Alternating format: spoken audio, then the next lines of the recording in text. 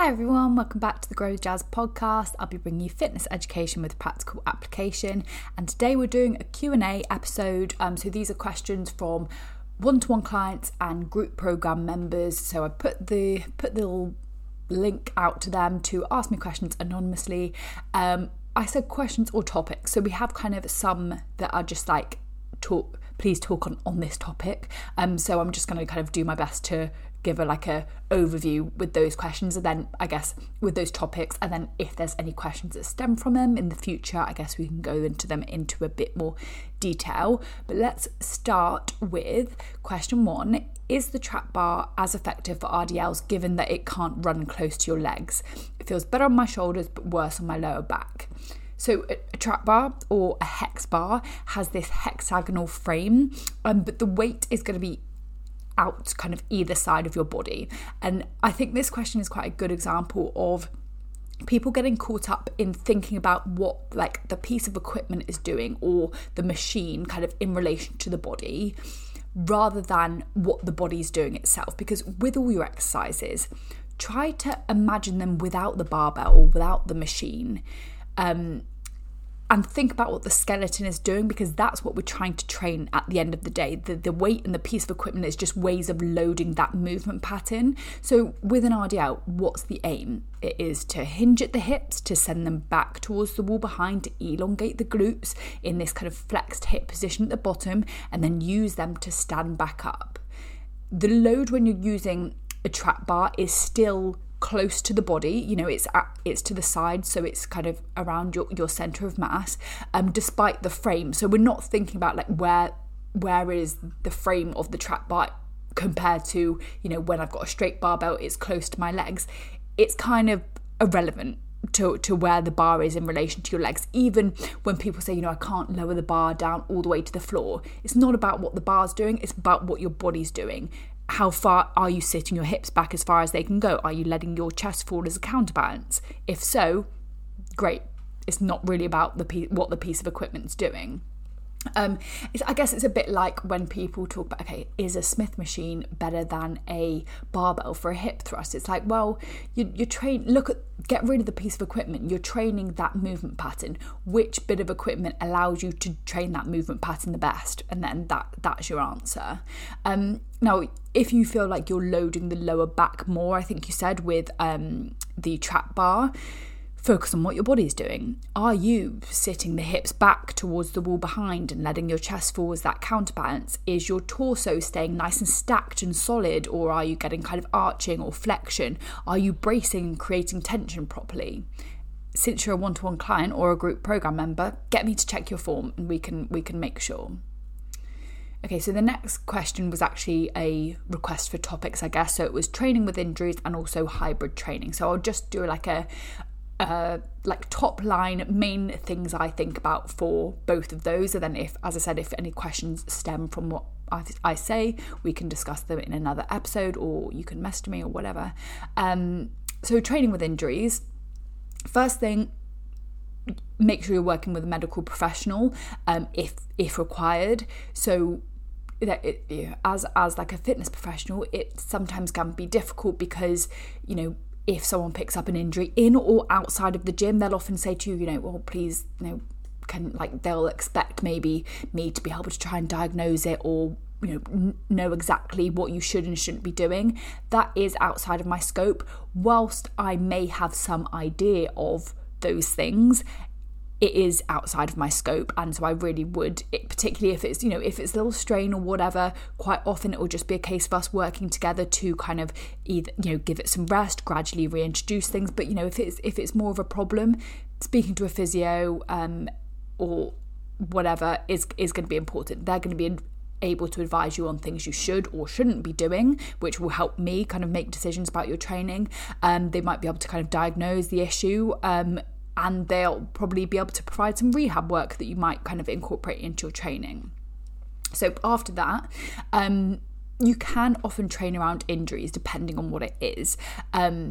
We might need to make some adjustments. We might need to make some substitutions to positioning. Obviously, it totally depends on the injury, the body part, but don't avoid moving the body part at all. Motion is lotion, and actually, if you injure your foot and then you go, I cannot be in the gym for 3 weeks and I just have to be on bed rest, let me tell you, that foot is going to take longer to recover. And obviously the rest of your body, what about the whole upper body that you could still do loads of training for? Actually, with a foot injury, you could probably still do some lower body training. You know, you could do a leg extension, you could do a seated hamstrings curl, you could do a seated hip abduction. Like there's still always ways, almost always ways we can train around injuries, and actually it's really beneficial for recovery, better recovery of injuries.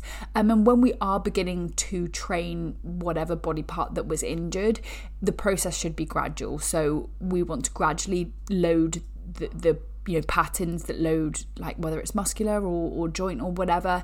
We need to take it slow, and we need to keep start with more RIR, so more reps in reserve, more reps in the tank, so lower intensity, and gradually build from there.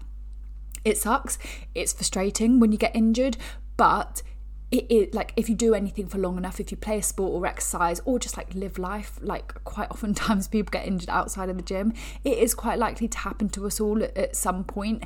And I'd really encourage you to, rather than stressing out and getting all upset about the things you can't do, focus on all the things that you can still control. Loads of your training that you can probably still do.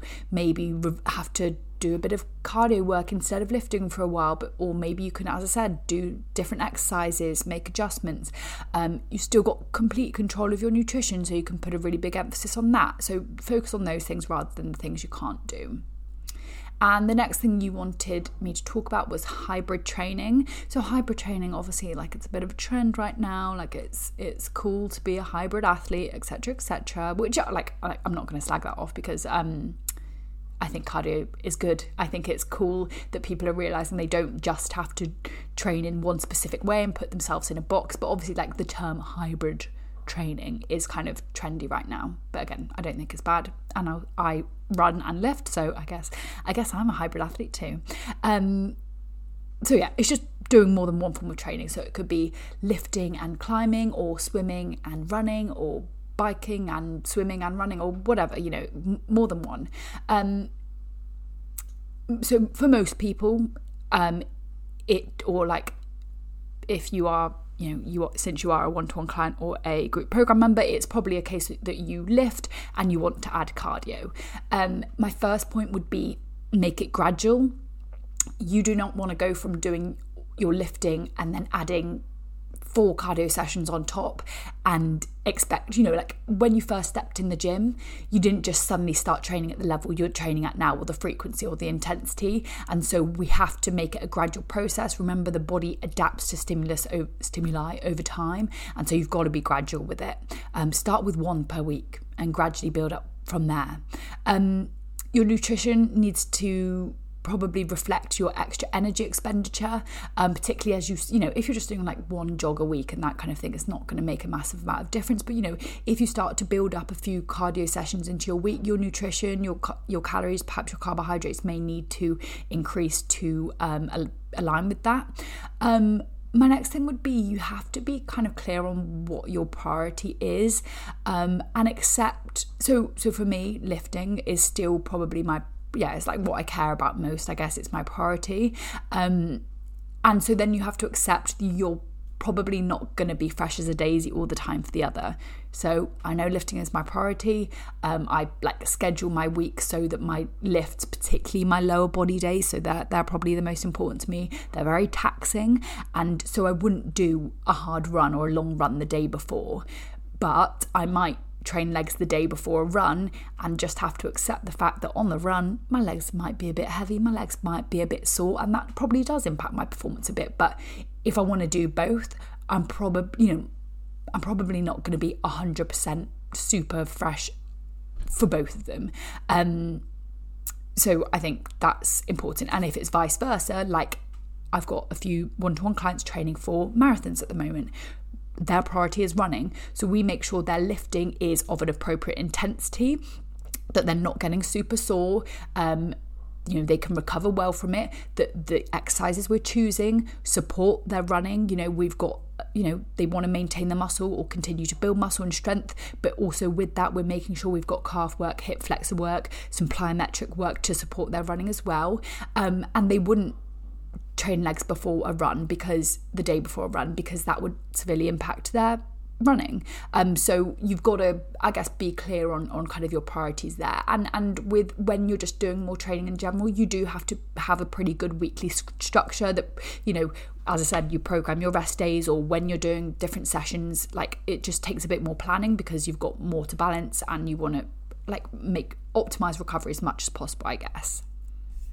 Right, next question was someone who would be interested in me talking about HA, or foods that are good to have on periods, for example, high estrogen foods. So HA is hypothalamic amenorrhea, which the hypothalamus is basically the control center of your brain. And if you have HA, the hypothalamus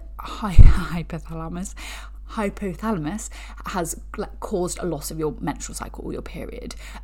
So when we receive a message that there's something stressing out the body, the hypothalamus might stop releasing GnRH, which is this hormone that is really important for menstruation. So it puts certain functions on hold so that the body can focus on the most important ones. And so symptoms of HA kind of other than missing, like not having a regular period, may also involve kind of low energy levels, maybe kind of low libido, variable mood, perhaps kind of some sleeping issues, hunger, perhaps kind of brain fog. So people with HA, you might experience that, you might not experience those other side effects, but obviously the key indicator is a lacking menstrual cycle. That's not to say everyone without a menstrual cycle has HA. There could be other causes like PCOS, but that HA is a missing menstrual cycle due to the body not being in a happy enough position to have a menstrual cycle, basically. And causes include and are often a combination of not consuming enough energy, so under-eating, over-exercising, which can be stressful to the body. It could also be kind of emotional stress. It could be low body fat percentage, perhaps kind of having an eating disorder, and just like general low energy availability. So if your output is just really high and your body has this kind of chronic low energy availability, you might get HA. Your body might not kind of function in properly for having a regular menstrual cycle. The fix is going to be reducing that stress on the body, because obviously not only it's not just, I don't get a menstrual cycle. It's a lack of that is a really big indicator of non-optimal health. It can also impact things like your bone health, obviously fertility. If you don't have a regular menstrual cycle, it can impact cardiac health. And so regaining a menstrual cycle, if you have HA, should be number one priority. Training, physique, all of that aside, this must be the priority. And that kind of recovery or fix from it, there are a number of things that might need to be looked at. It often involves reducing exercise and activity, so maybe reducing your output from a step standpoint and or less training and or lower training intensity. It often involves eating more. It very often requires gaining body fat. Sometimes it might be a case of also looking at kind of removing stressful situations or people from life, learning how to better manage stress. Maybe that's through meditation, journaling, mindfulness practices, etc. And there's just no defined amount of time that this will take. But part of the issue is, even if you've reduced exercise, you've increased food, you've managed stress and that kind of thing, if you are maintaining a body fat percentage that is too low, you can do everything else, but it's not going to come back. And unfortunately, we often see the personalities of people who might be prone to either restriction, overexercise, like a combination of the attachment to a lean or super low body fat percentage. Like if HA is a result of that, one of the last things they want to do is gain body fat or reduce their training and that kind of thing. But unfortunately, we can, eat certain foods and bump our calories up by 100 or do all these little bits here and there.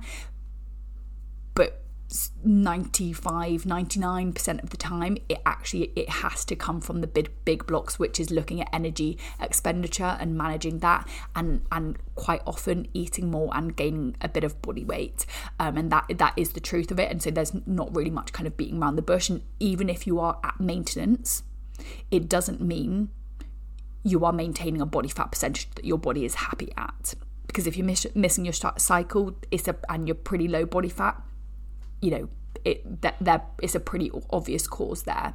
And so increasing fat and carb intake is a really good idea, and if you're already at between kind of 1.6 to 2.2 grams of protein per kilo of body weight, and you're going above that kind of suggested protein intake, I'd recommend taking some of those calories that you're putting towards the protein and putting those towards fats and carbs. As I said, also alongside that, often requiring a reduction in expenditure, so maybe fewer steps, less training, looking at your training intensity. And I think just remembering that this is like a period of time, it's a stage that is really important, because a regular menstrual cycle is a huge indicator of health, and this can't be ignored. But making those changes is just a stage, an essential stage, but it's not forever. And so you will be able to return to going back to upping the training intensity and maybe doing more training and that kind of thing. But as I said, it has to become number one priority for that period of time. But like finally, I'd really recommend speaking to a doctor if you've not got a regular cycle, or if you've missed kind of menses, which is like your bleed, for like 3 months or more in a row. Start by talking to the doctor, and kind of you kind of will need to take things from there. And obviously, if you're a one-to-one client, then that's a process we will do together, and I think again has to become number one priority above everything else. Okay, next question. How can I incorporate more cardio when I'm already tight for time in the gym with my strength sessions? Brackets, I also just hate cardio generally, so can never find the time for it. Laughing face. So I guess my thoughts here would be, okay, if it doesn't feel like you can fit it in on the sessions you're at the gym, could you get to the gym an extra day for just a cardio session?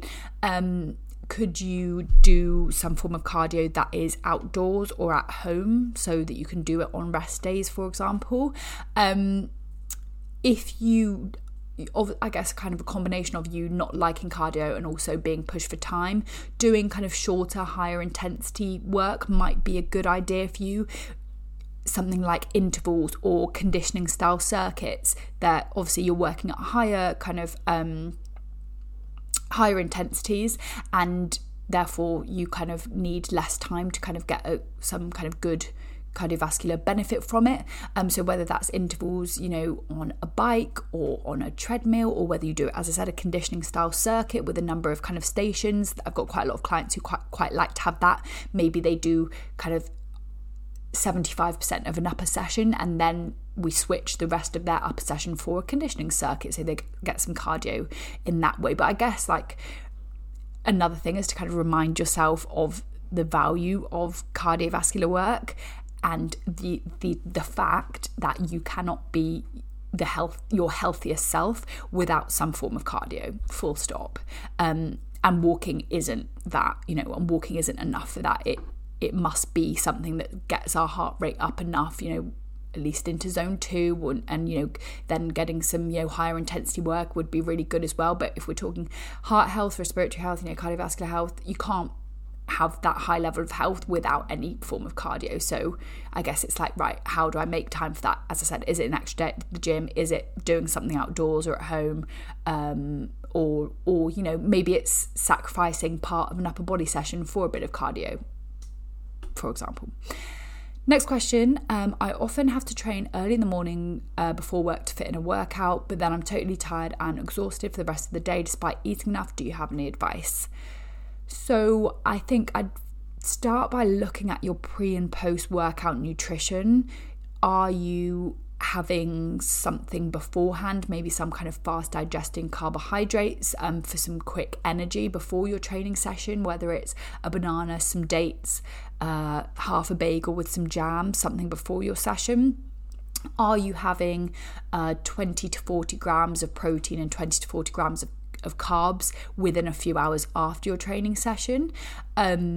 Maybe kind of slightly slower digesting carbs. What's your meal like the night before? Do you have a good sized meal the night before to fuel your training session in the morning? Does it include a good serving of slow digesting carbohydrates that you can use as kind of energy for your morning training session? What's your sleep like? Are you getting 7 to 9 hours of sleep consistently every day? Is your sleep routine, really pretty similar day to day? Are you going to bed at a similar time? Are you waking up at a similar time? What's your sleep quality like? Are you waking up loads throughout the night? Are you restless? Are you getting enough REM sleep? If all of those boxes are ticked, you shouldn't be feeling like, to me, that's a bit of a sign that something's slightly off if you're just so wiped out for the rest of the day from a training session. And if all of those things are in place, you might have to look at your training intensity, and you might have to reduce training intensity a little bit, because if you can't function properly throughout the rest of the day, whether you need to bring volume down a little bit and cut a set out of each exercise or keep a few more reps in reserve, that would be my not last resort, but I guess looking at all of those other things first. Right, if leg training starts with an isolation exercise, for example a kickback or a leg curl, should you still push yourself to muscular failure in the first few sets, or save some energy for the following compound lifts? You should still push yourself even if an isolation exercise is at the beginning of a session. And we don't need to quote unquote save energy, because your body doesn't know the weight on the bar or on the machine. If you're going into a compound lift fresh at the beginning of a session, or if you're going into it with a bit more fatigue in the muscle, so you might have done a kickback before or a leg curl before, and so some of the muscles used in the exercise might be will have a bit of fatigue. If you did an RDL second versus first, for example, you will have a bit of fatigue in your glutes or hamstrings, and you will probably be able to do less weight or do less reps on your RDL. But that doesn't matter, because your body doesn't know that. Your body knows the challenge it's experiencing. And so if you are still working to the same perceived level of intensity, so the same RIR, the weight and reps are totally arbitrary. And because you're doing it at the same position in the workout each week, even more so. So it's not about this number, it's about how close you are taking the muscle to failure, the challenge you're putting on the muscle. And this is actually why, so if you think about big bodybuilders who are on kind of anabolics and that kind of thing, their muscles grow at are often getting stronger faster than things like their joints and tendons when they're using kind of anabolic steroids. So you'll often, almost always, see them doing something like leg curls and their leg extensions and their abduction and whatever at the beginning of a session, working really bloody hard on them before their compound lifts, because that means that when they go onto their compound lifts, they have to use less weight in those bigger lifts, because there's already some fatigue in the muscle, so they can get the same stimulus. They're still pushing to the same level of intensity, perceived intensity, but they can use less weight, which is going to be safer for them, because as I said, that it's going to be safer on their joints and tendons, because they need so much load that actually kind of pre-fatiguing is a really good idea. So hopefully that makes sense. Okay, and final question, what's your opinion on EAA powders in comparison to protein powder? So EAA stands for essential amino acids. So you've got BCAAs, which are branched chain amino acids. EAAs are essential amino acids. So an essential amino acid is, there are 20 amino acids in total, but 9 of them are essential, meaning they're not produced by the body, basically. So they would be the amino acids in an essential amino acid powder, versus in something like a whey protein powder, it would contain a kind of full spectrum of the amino acids. If you are getting enough protein in your diet and you are, whether or not you're using protein powder to supplement that, you don't need an EAA supplement. And if you are going to supplement with one, I'd definitely recommend supplementing with protein powder, like a whey powder or like a vegan blend, versus an EAA powder. So no, I don't think you need an EAA powder. I would definitely choose a protein powder instead. No need to complicate that one, I guess. So thank you for these questions, clients and members. They were very good. Obviously, as I said, kind of any follow-up questions to the topics or whatever, you can just drop me a message and we can chat through them together. I should do these episodes kind of semi-regularly so that kind of any topics that people who work with me want in a bit more detail, or just kind of a bit more long form content that I can go into, I'm always happy to do that. So kind of if you do work with me, look out for these. I always put it in the Facebook group and the group chat, so that's where, but obviously that you can always ask me questions, and I'm sure I'll give you a little mini lecture on them anyway, but this is a good chance to do that as well. So thank you for the questions. If you do want to be a client and work with me, whether that's in my group training program or as a one-to-one client, I'll leave all of the information about that in the show notes down below so you can find out a bit more. If it's one-to-one coaching you're interested in, that's my kind of highest level of support and guidance with your training and nutrition. I offer a complimentary discovery call beforehand, which is basically a chance for you and I to have a chat, to have a discussion about what you're looking for, what your goals are, and see if I'm if we're a good fit and how I can help support you. And my group training program is the best hypertrophy program I could possibly write, for less than 80 pence per day. So I'll leave the link to that one down below as well. But that's all from me for today, and I'll speak to you again next week.